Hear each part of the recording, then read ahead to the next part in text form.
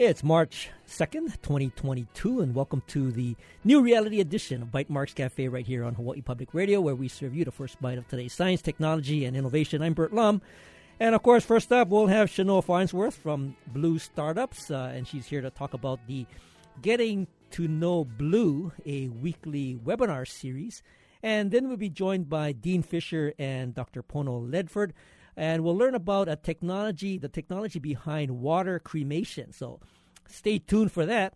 And, of course, I want to welcome Shanoa back to the show. She's from Blue Startups, and they've got a weekly series going on, getting to know, I guess, everything about Blue and the companies that have gone through the latest cohort and everything else that's cool about Blue Startups. And, Shanoa, welcome to the show. Thanks for having me, Bert.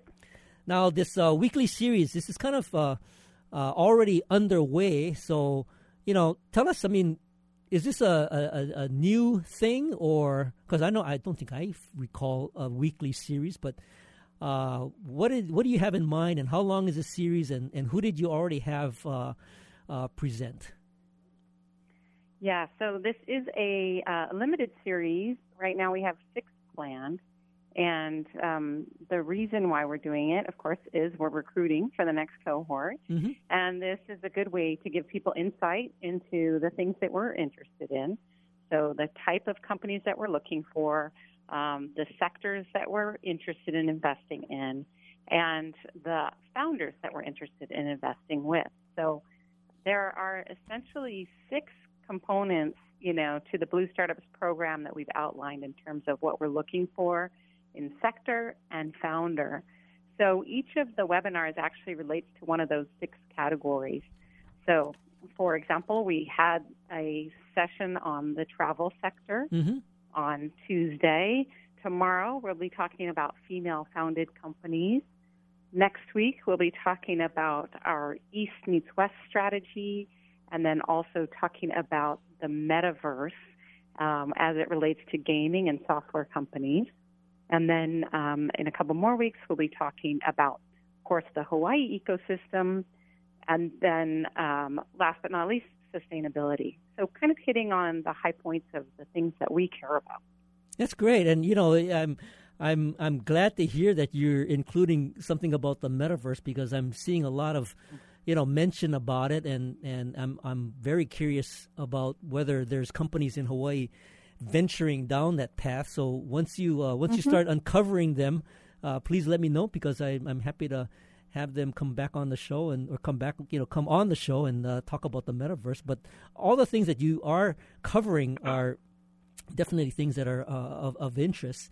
And of course, I think of course AI has never diminished in interest as well. But that's been sort of a topic of companies formation here in Hawaii as well, right?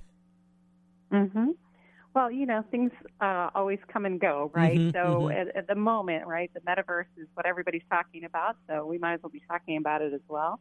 And we've always had a focus on gaming and software companies, both of which are exploring these issues of the metaverse, right? So in terms of companies, each session has an alumni company participating in it, and a mentor participating in it, and a member of our investor network. So that's kind of the configuration, right? A company founder, a mentor, and an investor.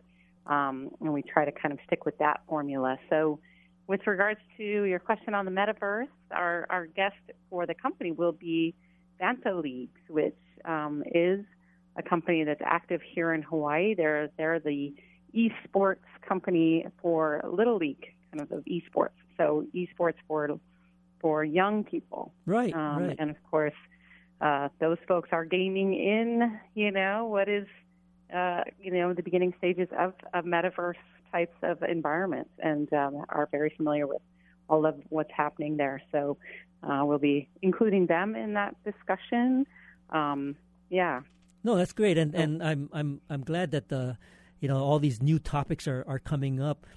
In terms of the purpose, is it to kind of flesh out who in Hawaii is working in these areas, and perhaps get them involved with the Blue Startups upcoming cohort, or is it also as well as trying to ferret out like who's doing some of this work elsewhere and possibly coming to Hawaii to participate in the Blue Startups cohort? Yeah, it really is. These are webinars, right? So they're all on Zoom. So they're really open and available to everyone and anyone. What's interesting is we'll have a topic, and oftentimes the people that are participating are mentors that are expert in other areas, right? They want to learn from each other as well as they want to be able to impart their own knowledge. So, it serves a lot of purposes. But I think, we conduct, our mentorship program is 13 weeks. And it's a bit of a black box unless you've been through the program, right? I think a lot of folks don't really know, well, what is that all about? What am I really getting access to? What am I going to learn? So this is also a way of kind of giving people a little peek into the type of resources that Blue Startups can bring to your company, the type of network that we can access. We have some, really amazing speakers lined up. I mean, tomorrow, for example, when we're talking about female founders, we've got Trish Costello. She's the founder of Portfolio. Portfolio is a massive venture capital undertaking where not only are they investing in women, they are bringing in only female investors as limited partners. So it's a really important effort in the goal here to level the playing field in startups for women. So folks like that are, people that we are connected to and we can access through our network. And that's another reason we're doing it, is really just to, help people get access to that, even if they're not in the program. Right. And also to kind of give people a glimpse of what they can kind of come to expect. And this is a great opportunity to learn more about what Blue is all about. And it's all free. So, Shanoa, I mean, where can people who are interested in potentially participating or even just learning about it, where can they go and sign up and be a part of this webinar series? Yeah, so the easiest place, of course, is our website, bluestartups.com. If you look under events, we're posting them there every week. We're also always on Eventbrite, so they're registered there on Eventbrite. They're public events, so if it's Blue Startups on Eventbrite, you'll find them. We have organized them into a series, so as they roll out, you'll be able to access them there on Eventbrite as well. Very good, and of course, this one that's coming up is actually tomorrow, so you might want to check that out and go to bluestartups.com. And of course, mahalo, Shanoa, for joining us. Thank you for having me, Bert. And, of course, we'll take a short break, and when we return, we'll be joined by Dean Fisher and Dr. Pono Ledford to talk about the tech behind water cremation. This is Bytemarks Cafe. Support for Bytemarks Cafe comes from the HPR Local Talk Show Fund, which helps Hawaii Public Radio sustain and grow its locally produced talk shows. Mahalo to contributor Hastings and Pleadwell, a communication company. Welcome back to Bytemarks Cafe on Hawaii Public Radio, and of course, I'm happy to welcome Dean Fisher, who has a long history in mortuary science and dates back all the way to 1988 when he was the funeral director over at the Department of Anatomy at Mayo Clinic.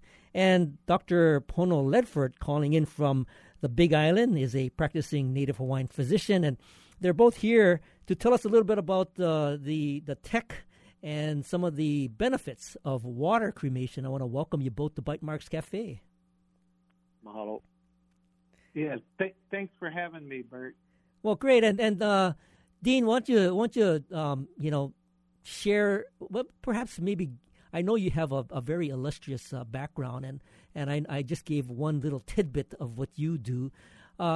Maybe give us a little bit of, some of the things that you've been involved in over the course of the various years and how you got into this sort of business of water cremation.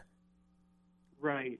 So we actually stumbled upon this technology. We were at a conference with the American Association of Clinical Anatomists since I was running the donated body program at Mayo Clinic back in 2004, and we were at the University of Florida, Gainesville, and we actually saw a veterinary unit that was using this technology to dispose of some animal carcasses. Mm-hmm. And we but we saw the bones afterwards and how beautiful and how white they were. And we asked the company, can we take that unit and can we turn it the other way and add a tray on there with holes in it, and we can place the body on the tray in a dignified and respectful manner. And then afterwards, so the water could gently move around it during the process. And then afterwards, we could recover the bone, because the bone is what creates the ash. So in 2006, we actually, it took us about 2 years, and we had all of our scientists and engineers okay it at Mayo, and we got going about in 2006 is when this all started. And Dean, tell me, the traditional, I guess, cremation process that most people are familiar with is a basically a heat process, right? So this is really taking a whole nother approach to cremation using water. Absolutely. So that's actually a fossil fuel process that either uses natural gas or propane, and that's done at either 1,800 to 2,000 degrees. So it's also a pretty violent and a pretty warm process, and it places on average of 534 pounds of carbon dioxide into the atmosphere per person. And that doesn't include the mercury or anything that's inside of the person. So if you have any type of prosthetics or catheters or hernia mesh or implants of this sort, that would add to your carbon footprint. Where what this does with water cremation, there isn't the same amount of carbon footprint. It's 75% less. There's no mercury emissions from the dental fillings at all, and it uses an eighth amount of the energy. And on top of that is that if you have a pacemaker, since there's a battery in it, it would explode in a crematory. So with our process, or with the water cremation process, that can be left in also. So it's another plus of the technology. So Dr. Pono Ledford, I mean, how did you get involved with this? I mean, I know you both were introduced to me, and I figured, there is a momentum building around the whole concept of water cremation. But give us a little bit of your background and how you got involved with this concept of water cremation. So my family's been involved in the funeral business here in Hawaii for over 40 plus years. James Woolsey and Ida Woolsey had their company. And with water cremation, I got into it because as Native Hawaiians, we, in the olden days, would take our loved ones down, that have been deceased, and we would put them in an imu. And we'd cook the meat off the bones, scrape the bones, and take the bones, the iwi, which we believe is sacred and has all the mana, in the iwi. And to that, us Hawaiians, it's sacred, those bones. And instead of leaving them into the ground in a cemetery, I kind of want to bring back some of our own traditional values and bring our iwi back to us, where we can have that mana. And with aqua cremation, this is the way to do it. Because in a flame-based cremation, you're not going to have the nice, clean bones, which us Hawaiians really want. With this process, we can do that. So, Dr. Pono, I mean, the whole concept of, iwi kupuna and just the like you said, the mana in the bones and the whole burial process, I'm curious about up until water cremation, what has been done in modern times? In modern times, they've tried doing these half cremations, which, I mean, it's kind of gross because you don't have, when you put the body into the crematory, they come out, it still has tissue on it. Right. And that's just kind of disrespectful. Right. So this is a much more respectful way in which we can take care of our loved ones. And so, how, like you said, your family has been in this business for a while, and what seemed to be a movement, at least from a momentum standpoint, is that it's gotten enough attention and support, even to the degree where there's some legislation. But before we get to the legislation, I mean, what is it that's created this momentum in this at this point in time? Just society nowadays, we don't respect the environment. We just have no respect for traditions. And this is one way in which we can bring back respect for our environment, because it's very safe for the environment. In fact, the fluid that comes off, realistically, you can put them on your plants. Put them water Grandma's garden that she always wanted to grow. Yeah. And so we can give back to the Aina. Yeah. And it just to bring back some cultural belief systems, because this world is crazy. It's just gone crazy.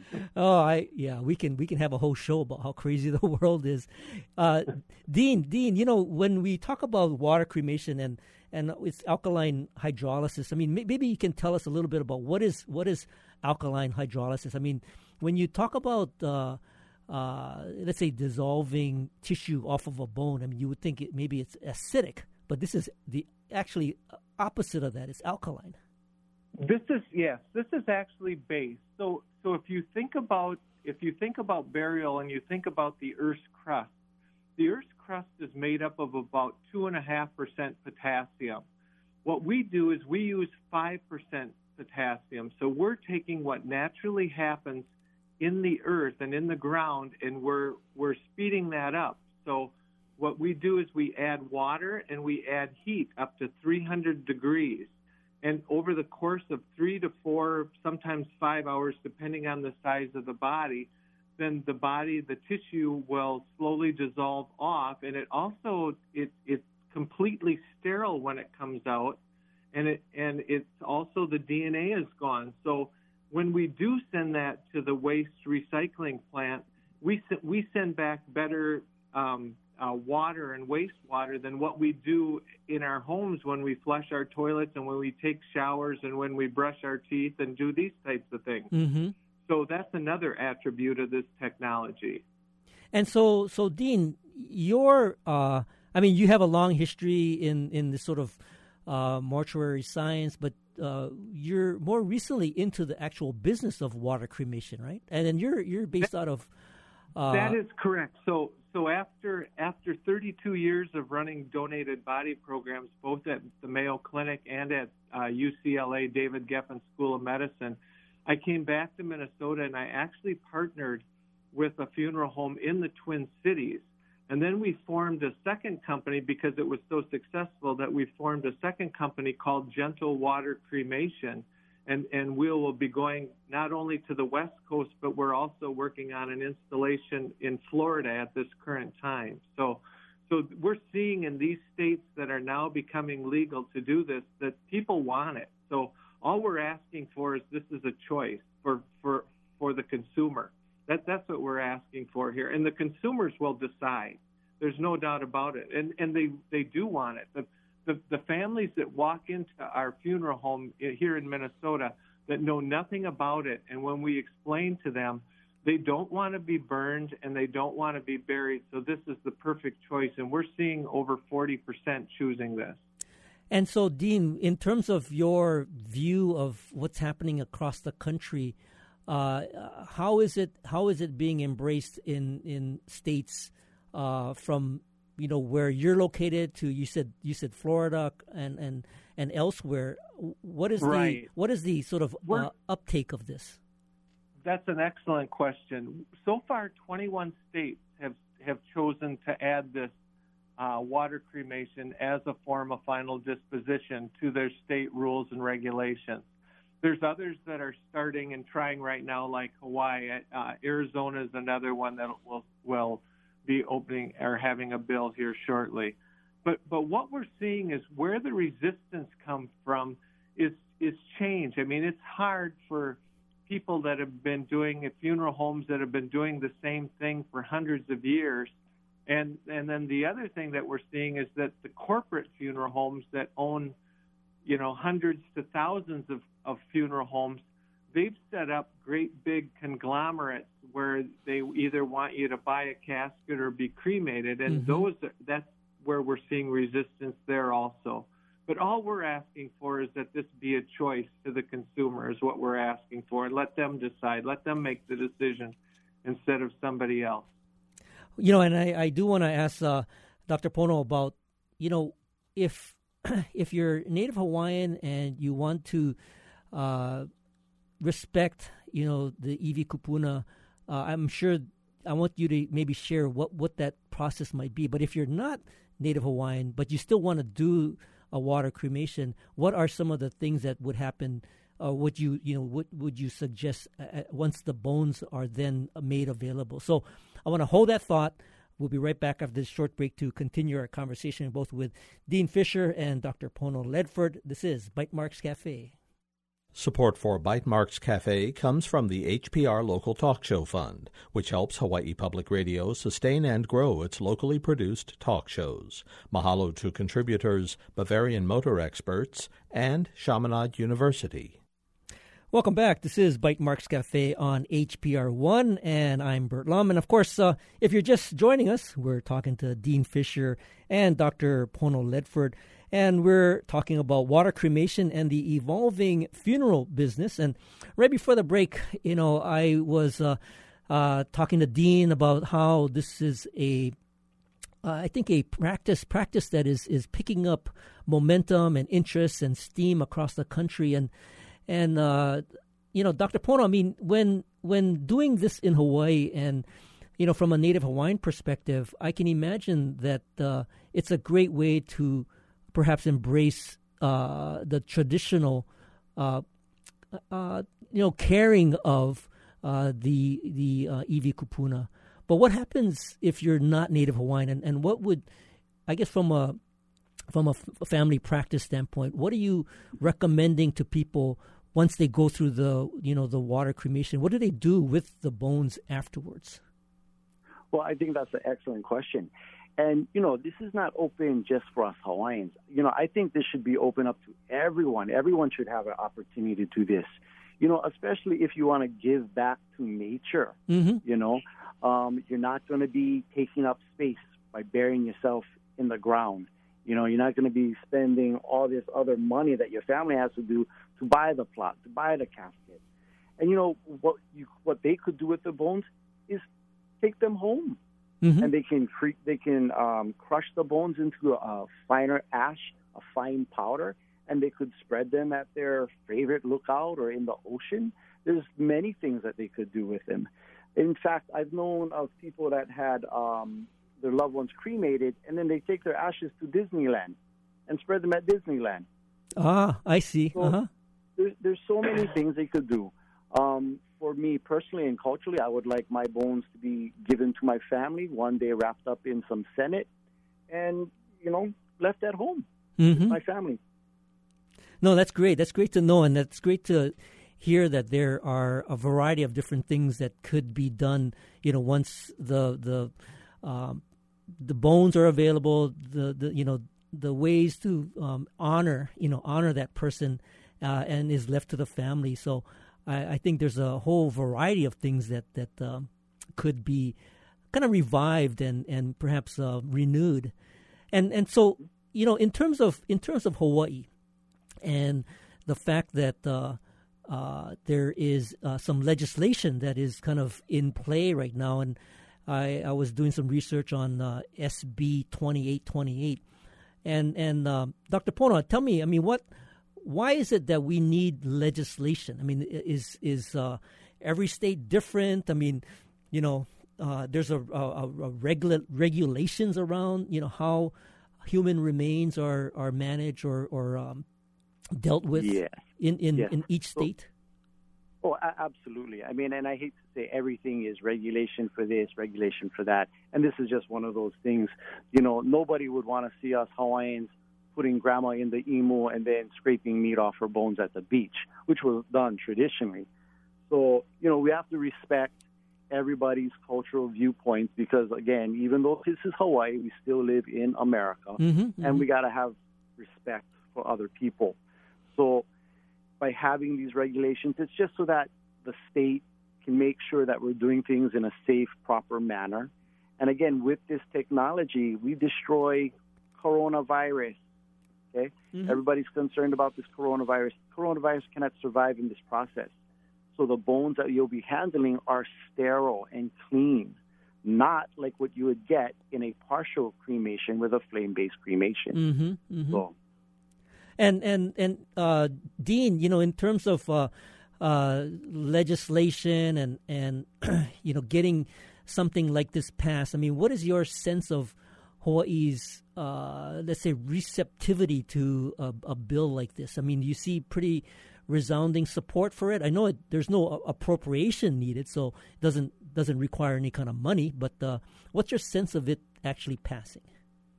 Well, this year I feel a lot better about it. Last year I think it was an educational year, and I think we caught a lot of legislative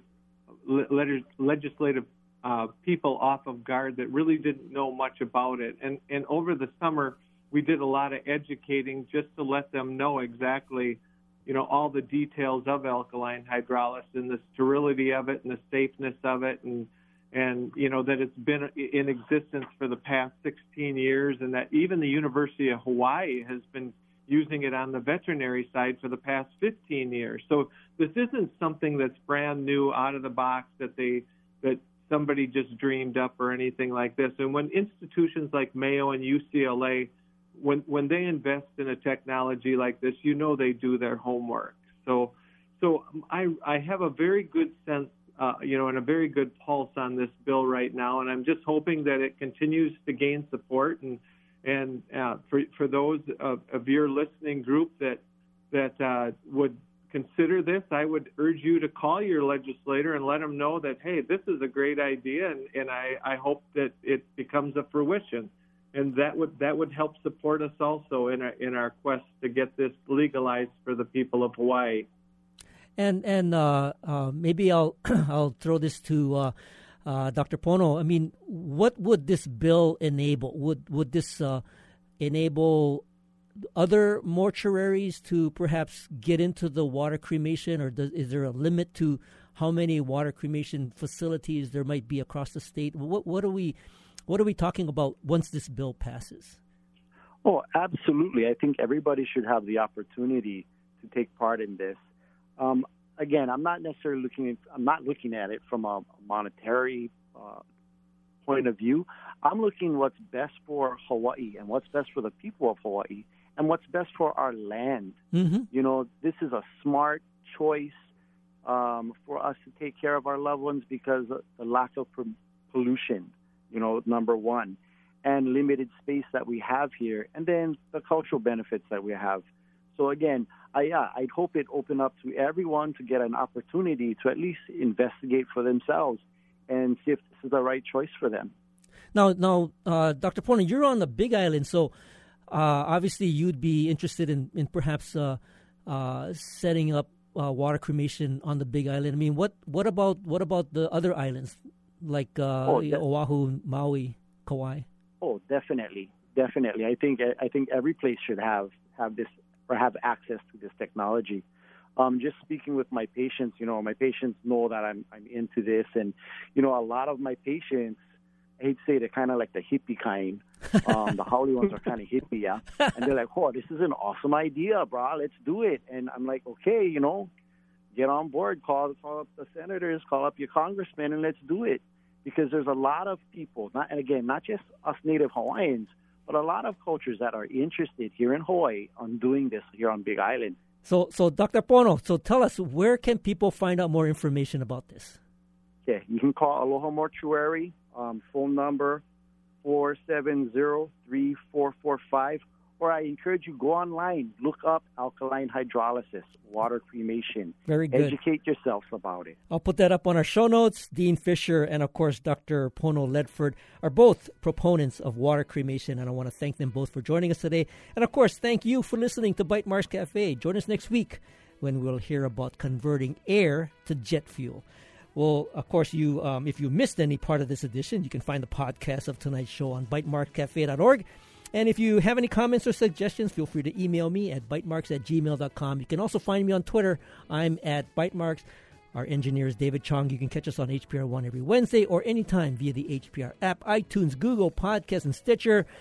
You stay safe. You stay awesome. We'll see you next week on another edition of Bite Marks Cafe.